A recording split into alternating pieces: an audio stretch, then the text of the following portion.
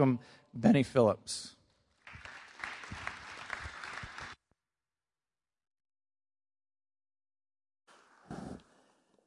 Wow. Well, I don't know about that introduction.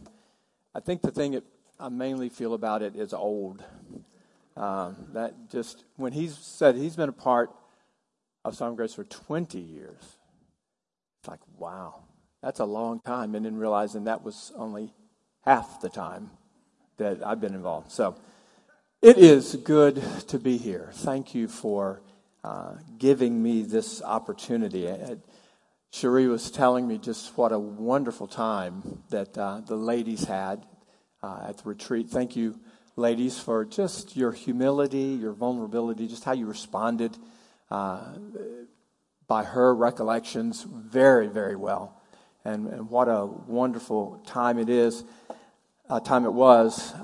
Aaron asked me to share a little bit about myself, but I think the ladies probably learned all they really needed to know about me at the retreat, because it takes quite an irritating, frustrating person to get Cherie to throw her phone at them. And so she told the story of throwing a phone at me one time. I just wanted to clear her reputation that you'd have to be around me when I'm irritating and frustrating, and you'd probably throw more than a phone. But anyway, but that's all you really need to know about me. That a godly woman like her could get so irritated. Sorry about that. Hope that wasn't my fault. Yes, turn in your Bibles to Romans 15. Cherie and I are in the process of transitioning out of leadership, the church there. I'm turning the church over to one of my sons, Jesse. And we have begun a counseling ministry called Redeemer Counseling Group. And we've been involved with biblical counseling for a long, long time. I mean, we've been involved with CCF since 1994, I think, something like that. Maybe even 92. But even before that, what was the name of that manual? Self-confrontation manual. Yeah. So I don't know how many of you ever saw that manual, but I'm sorry. No, I'm just kidding.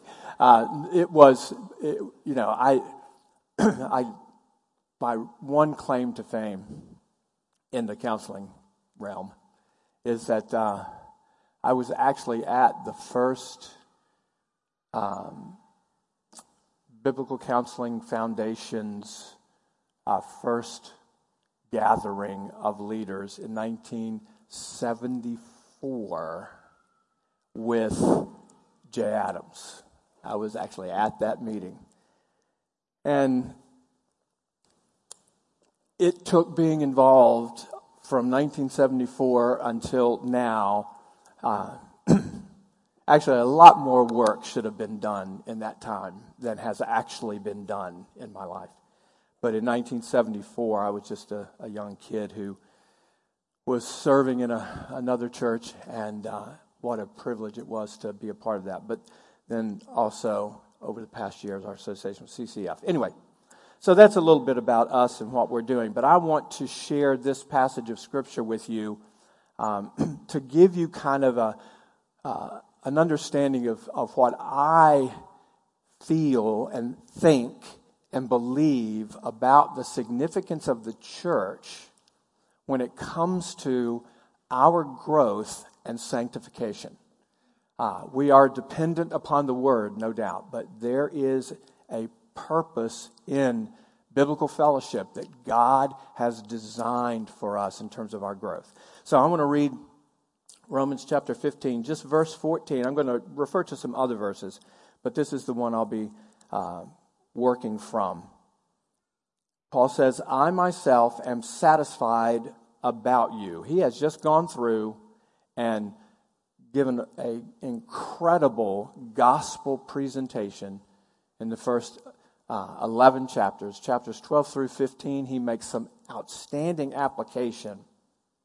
And then it looks like he's doing his benediction in verse 13 when he says, "May the God of hope fill you with all joy and peace in believing, so that by the power of the Holy Spirit you may abound in hope." That sounds like a typical Pauline ending, if you will, to a letter. Then he says, I want to say something else about you.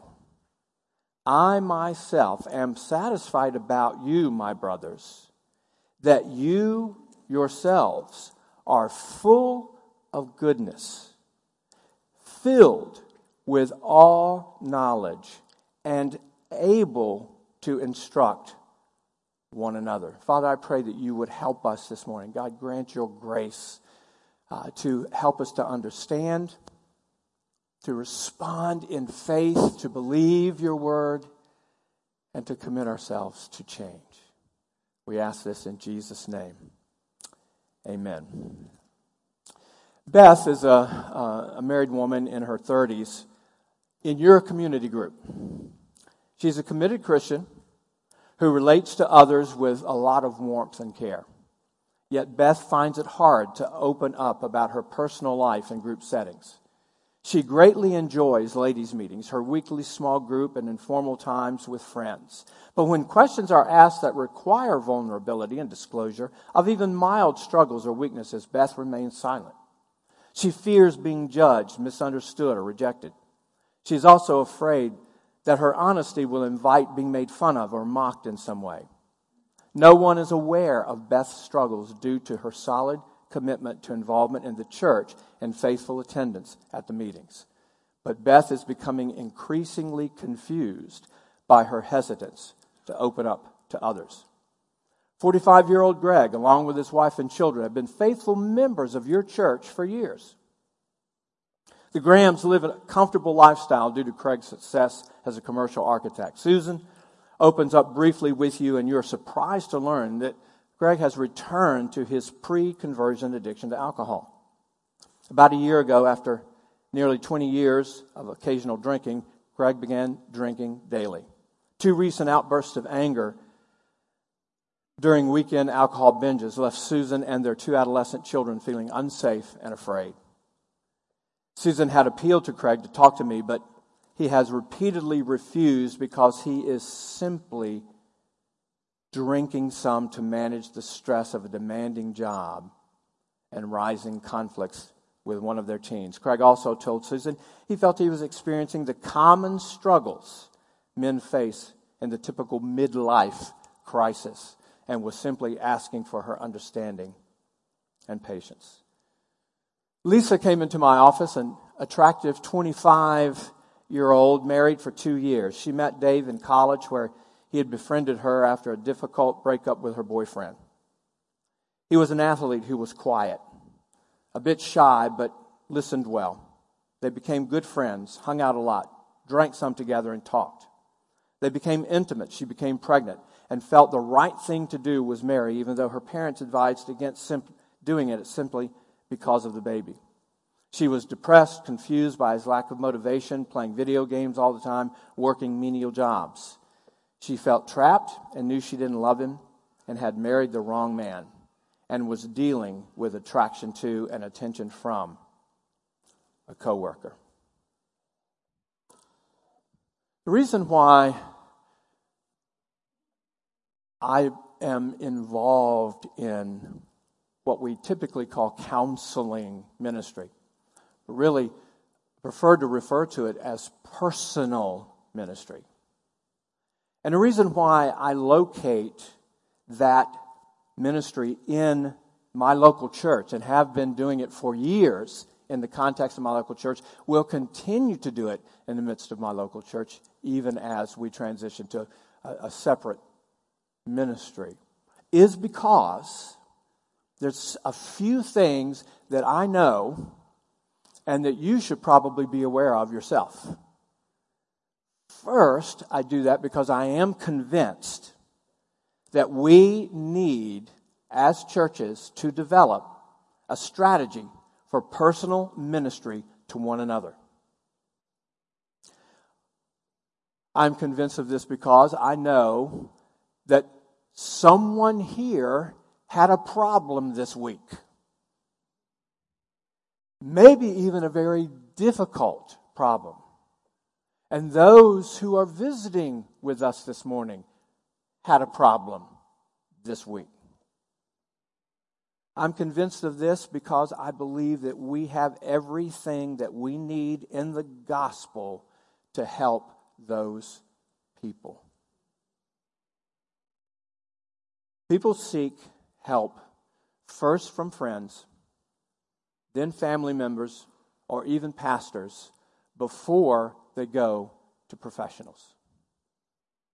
As much as the professional counseling ministries out there, or professional counselors, I should say, are growing, and we're becoming much more conversant with that whole realm of life, people still look to the one closest to them, those who are around them, if they're looking, if they're asking at all. Part of the problem is they don't feel comfortable to ask because we haven't established a very welcoming atmosphere for personal ministry. But when they do ask your help, my help, the church's help, they either get no help, bad help, or a real gospel-centered help. And I've learned that even though I believe myself to be very gospel-oriented, very gospel-centered, I still on occasion, more often than I want to admit, fall into the trap of giving advice to people. And that's always a bad idea. Unless a person says, no, I don't want you to ask me more questions. I want to know what you think. I try not to offer advice. Now, Cherie's great at this. I am not. I love to give advice because I love to be right about stuff, but I'm often not. But when a person receives help, it will be used to help others. So not only do we need a strategy for personal ministry, but I also believe that God has placed us here, placed you here in this church, us here on the earth, to help one another and those with more difficult and confusing brokenness than we ever at times thought imaginable. And I believe, based on this scripture and many others, we are competent to do this. I believe that because what Paul's talking about here, who he's talking here to, is the church. And he says, you have all that you need. The reason why I know we can do this is because the scripture says that we can. There are two key words in this verse: able and admonish, or in this ESV version, it's instruct. Now, able simply means competent.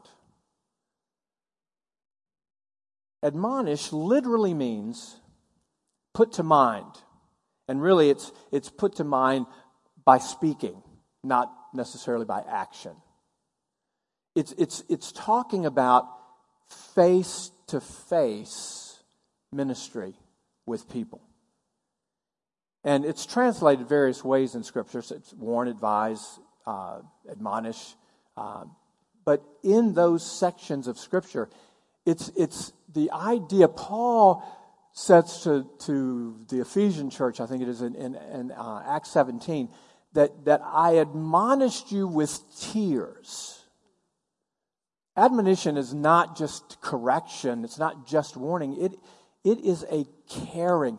And one of the things that we in the Reformed tradition understand is how central the Scripture is to all that we do. And we believe it's the reason why our meetings are built around the preaching of the Word, is because it is central to everything that we do. So teaching and instruction is absolutely crucial to everything we do. And the Scripture is what we preach from.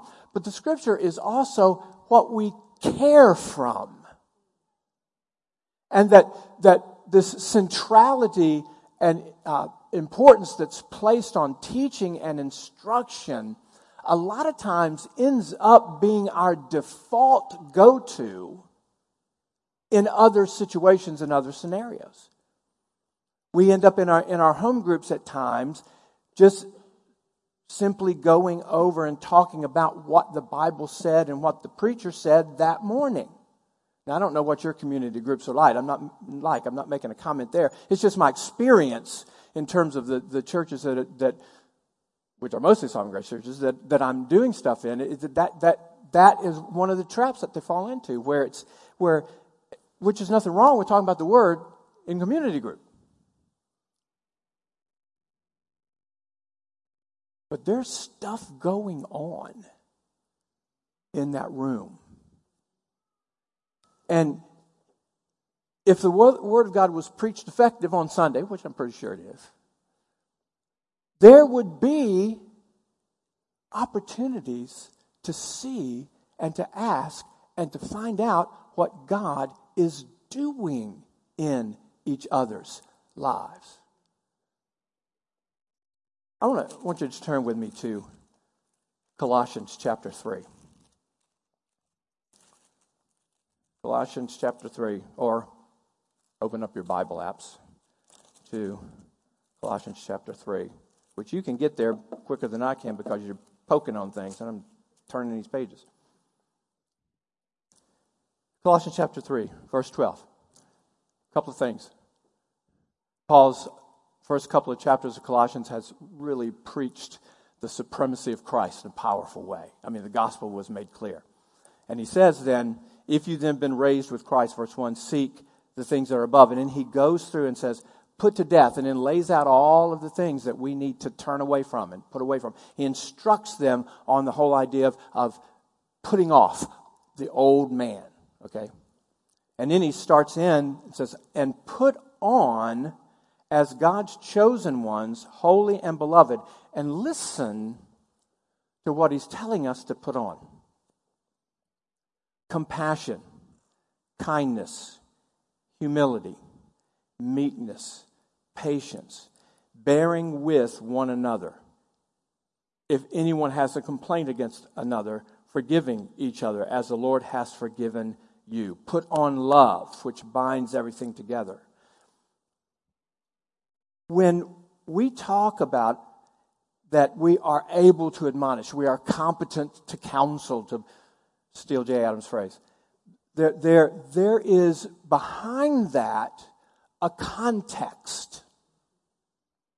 What makes us competent is not just our knowledge of the Word of God, but it's the right application of the Word of God, the living out of the Word of God. And yes, he is instructing them to develop character in their own lives, but he's also saying, be this to one another.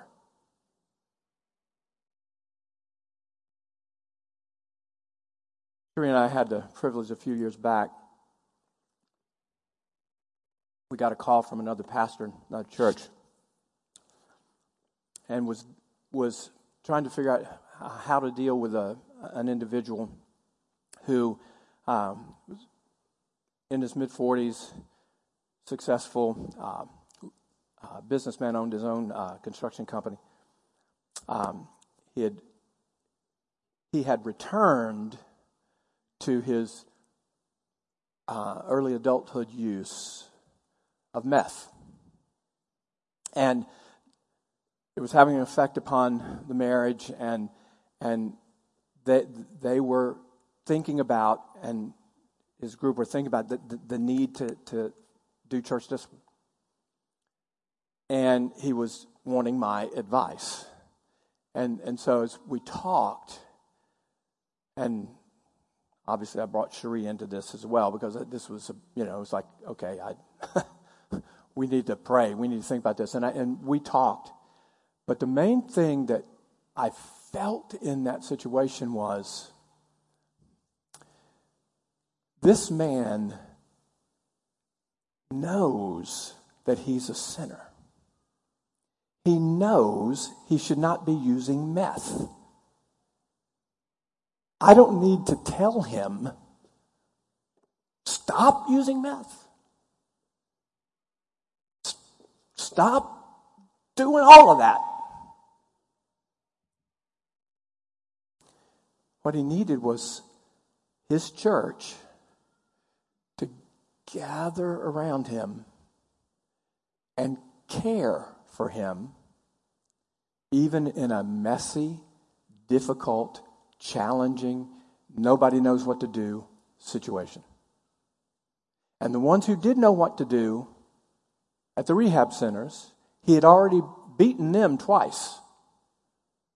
And he was very clear. He said, you can take church discipline if you want, but I tell you, I'm just going to beat it. I need God. So he was open. But man, it was a battle. But it was compassion, kindness, meekness, patience, bearing with one another, especially his wife, so forbearing in the midst of all this. For him to be able to defeat that demon that was. He's 4 years sober, leads a community group at his church, and we're still working on the marriage thing with him. But they are working hard. I've actually gotten to know one of his sons too, who's quite a talented young man. But anyway, I think what's important for us as we think about this personal ministry to one another, I think it'd be important for me to make a couple of comments about biblical counseling, because biblical counseling is a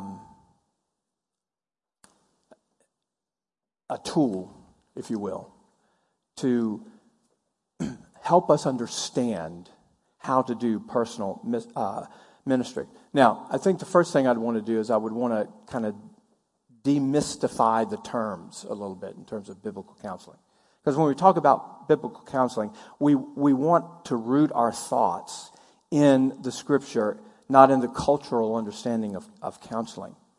The phrase biblical counseling is referring to, at least as we use it, is referring to application of God's Word to specific individuals in specific situations. It's making application. It's sanctification in our lives through our love for one another, through Scripture, through our living life together as a church. The goal of biblical counseling is to help people understand and to know God better and learn how to handle everyday situations, circumstances, everyday brokenness, everyday sinful temptations, and giving in to those sins in a way that honors and glorifies God. Counseling is just conversation. It is ministry from one person to another. Biblical counseling, so the word counseling, it's conversation, ministry to one another, face to face in most cases. It's specific, it's personal. Biblical counseling happens at least every Sunday in this church, in this room. Before the meeting, in the toddler room if you have one, during the break, after the meeting at lunch. Communicating care and love for one another, even in just brief conversations. Oh, hey, didn't you have a doctor's appointment this week? How did that go? Tell me about that. Now, when you do that, be ready, because they may say, oh, it's fine, everything was fine. Or you may then end up with someone bawling right into you. And you got to know that's God at work. And you also have to know you are competent to respond to that. Now, maybe you don't feel competent, and maybe you do need more instruction on how to do things. But God has graced you. Counseling is also a form of discipleship. It's intensive, it's remedial, it's problem-oriented. All of those things are involved in the process of counseling. Bible study, accountability, even at Starbucks. It can happen. But it's also intentionality. It's a form of biblical fellowship, if you will, that is... See, biblical fellowship, let me say this. We do a whole seminar on biblical fellowship, and it's very, very hard for me to kind of narrow it down. But if you can think of biblical fellowship in terms of intentional conversations with each other to learn how to pray for one another. Don't start the conversation by saying, "What can I pray for?" Because then you're going to get, well, the kids are sick and grandma's driving me crazy and, the dog died or whatever. You're going to get those kinds of things. Ask questions. Intentional questions. How did your week go?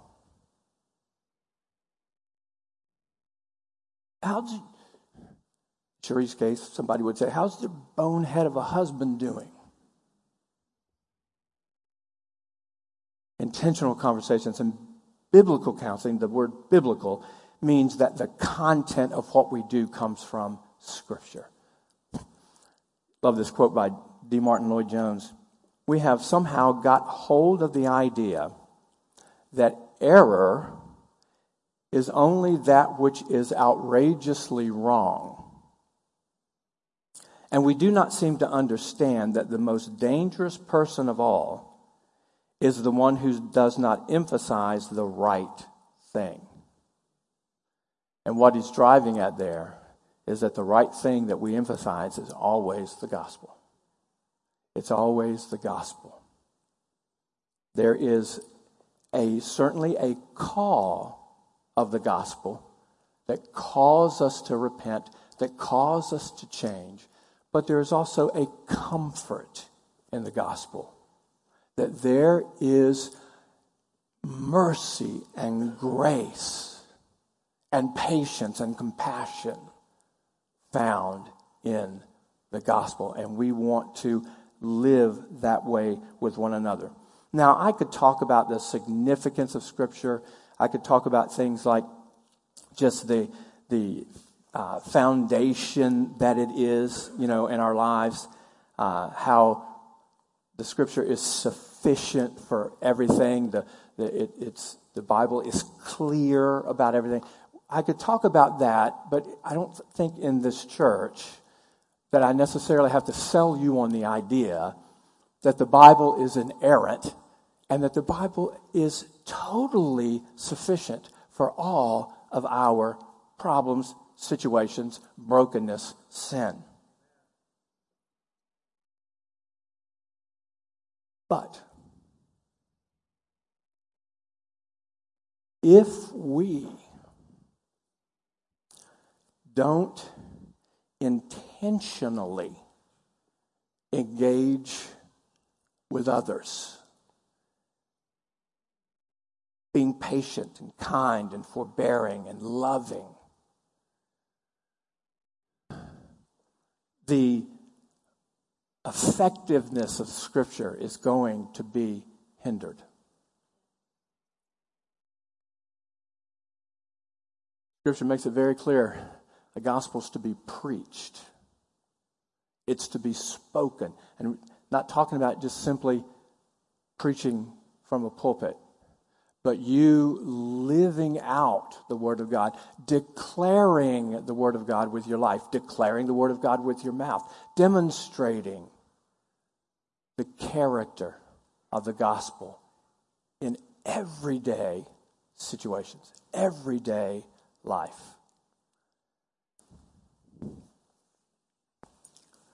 One of the things that I love about what we talk about and how we do things is the fact that what we're talking about, when we talk about biblical fellowship and when we talk about care for one another, when we talk about care, there's the servant kind of care that the Bible talks about. People have needs. Somebody has a baby, you bring meals. Tornado takes down a house, you go help build it back up. I mean, those kinds of serving kinds of things are definitely a part of what caring for one another means. But when we talk about care for one another, there's a couple things. First of all, just a little side note. Pastoral care, those two words, are never used in the Scripture. Pastoral care is just a pastor doing care. Okay? So, Aaron does pastoral care. Well, you do plumbing care. You're a plumber who cares. We have the same care one for another. He doesn't have any advantage over you. You got the same word he does. Now, he may know more than you at this point, but that's not always helpful. If I could rattle off scriptures just like that, my tendency, because I want to advise so often, would be, the Bible says. It says right here, do this. And listen, nothing wrong with calling people's attention to Scripture and calling them from the Word of God, calling for change. But if that call to change doesn't come with care for your soul, it's going to feel like, okay, I have to live up to this. I have to do this. Rather, no, we're going to walk through this thing together. And that, for me, has made all of the difference in how I understand what God is doing in the earth today. Now, I said I was going to be talking about the church, and I am. I'm getting there. And I'm sorry, because I need to move on and get there. But if we don't understand this personal ministry aspect of things, how significant it is and how pervasive it needs to be in our midst, we will go to community group periodically, and we will offer thoughts about what the message meant to me.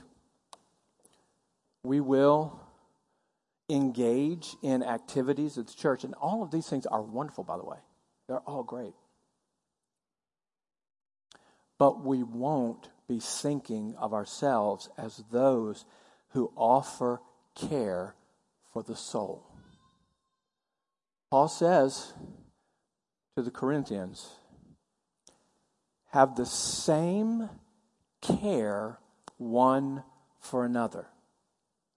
The idea of care is not a pastoral idea. A pastoral idea is tending the flock, leading the flock, feeding the flock, caring for the flock when, they wander and bring them back, and if they're hurt, patch them up a little bit. But that's a totally different thought. It's a totally different idea than same care one for another. Same care one for another is saying, put on compassion and kindness and humility and meekness and patience and bear with one another. And if somebody has a complaint, forgive. As the Lord has forgiven you, put on love which binds everything together. Let the peace of Christ rule. And then it does end by talking about how the Word of God informs that, and it richly dwells within us. It's never divorced from the Word of God. But in all of the challenges and difficulties that people have, we have to remember, first, the Bible is the lens through which everything else is viewed, okay? But the Bible also communicates not just a preaching of the gospel, but a methodology, if you will, a philosophy of how to think about care, a methodology of counseling, a methodology of care. We derive these things that I'm talking about, this type of same care one for another, from the Scripture. We think about being biblical, not just in the words that we say from the page, but in how we say them, when we say them, to whom we say them to, and to how they feel about us toward them. Do they feel our love and care and compassion? That is a methodology. That is what we are talking about. And now, the church. We've talked for years, and we will continue to talk about that the church is central to the purpose of God. Always has been. Church has always been central to the purpose of God. Central to the purpose of the church is biblical fellowship, preaching the gospel to one another, caring for one another, loving one another. It really is that face-to-face ministry, that biblical counseling, if you will. And the church provides the platform, it provides the format, the context, that's the word I'm looking for, provides the context for how we live our lives. Sorry, I have to keep walking out of the sun because it's getting right in my face. I like you guys over there, but it's a lot cooler on this side. The things that we do with our lives tell us a lot about what our values are. And nobody questions my values that are obvious. I didn't have to teach my kids how to be Redskin fans. They just knew that that's what we were. And that's what everybody was to be, and there was no questions about it. Same with Auburn. We're all Auburn fans. There's no question about it. If you're going to honor your grandfather, not me, I'm talking about my father. If you're going to honor your grandfather, you will be an Auburn fan. None of my kids were born in Alabama. Probably half of them haven't even been to Alabama. And we're all Auburn fans. That's our value. People know, they pick up on what your values are, how you use your time, what you do with those things. And while there's a place for fandom, while there's a place for entertainment, the context of our lives is built in the local church. And the way that the local church is built is through same care one for another. Intentional ministry, face-to-face ministry with each other. And you are competent to do that. You know, when we were talking about those folks at the beginning, Beth was our first one. You know, the issue, when you think about Beth, the issue for her was, you know, you could come to the conclusion that, well, she was struggling with pride, she was reputation conscious, she was, you know, she had all these, you know, different problems. But really, was pride or fear of rejection really the issue? I mean, she sought out help.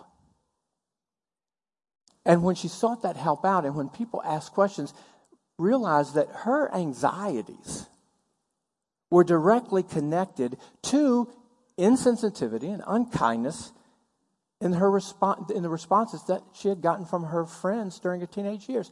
And she really did go through a season where she was excluded Now, all of you 18 and under, some of you have probably experienced that, where you're just not cool like I am.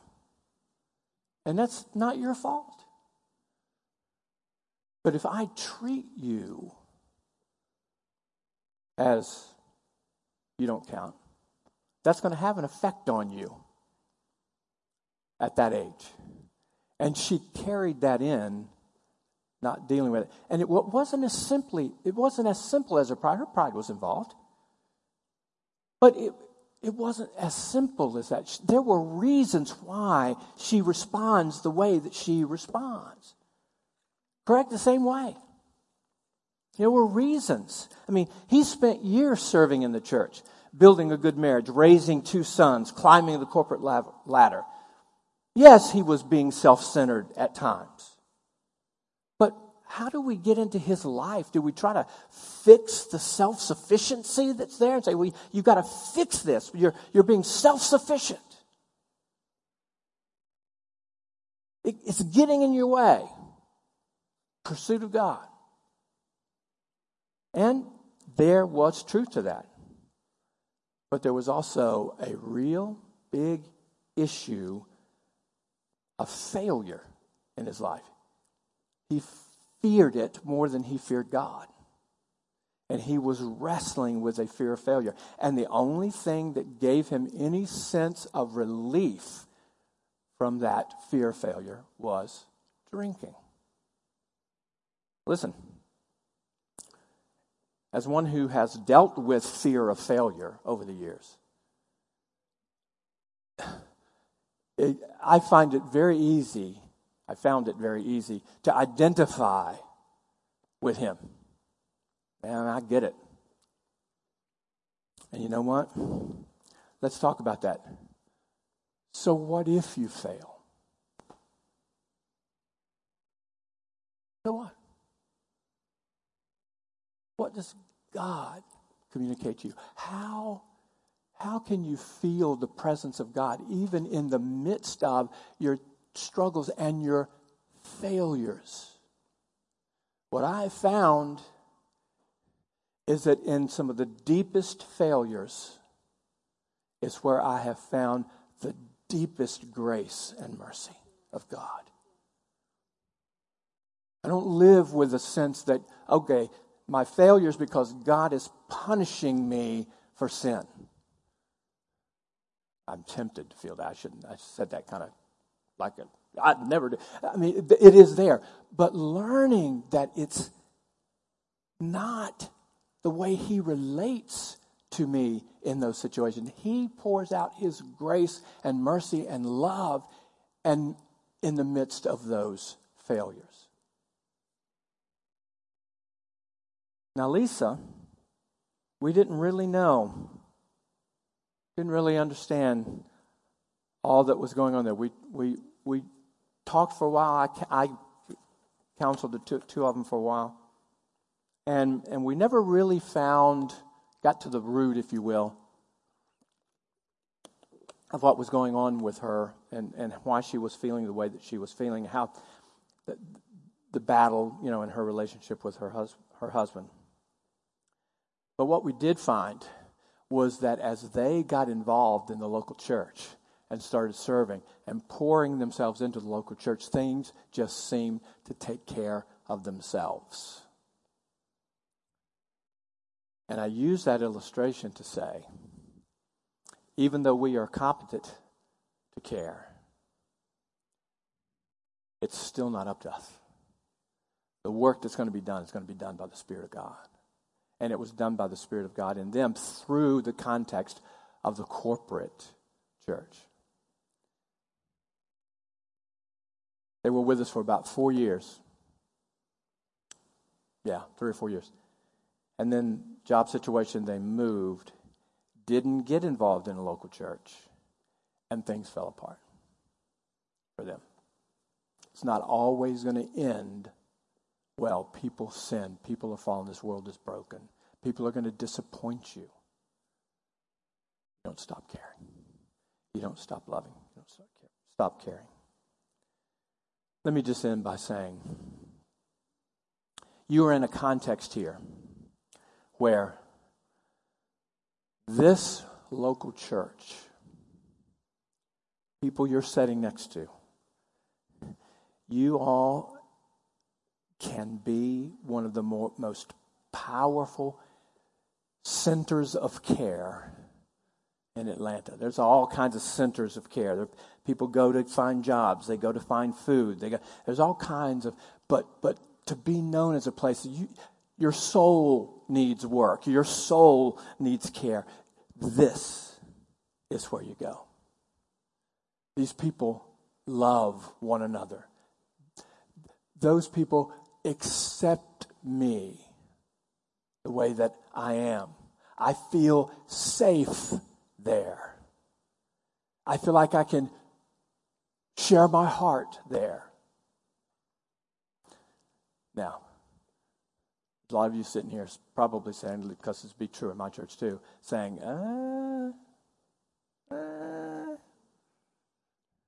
No, it is. God's at work. It is. Step into it. Lean into it.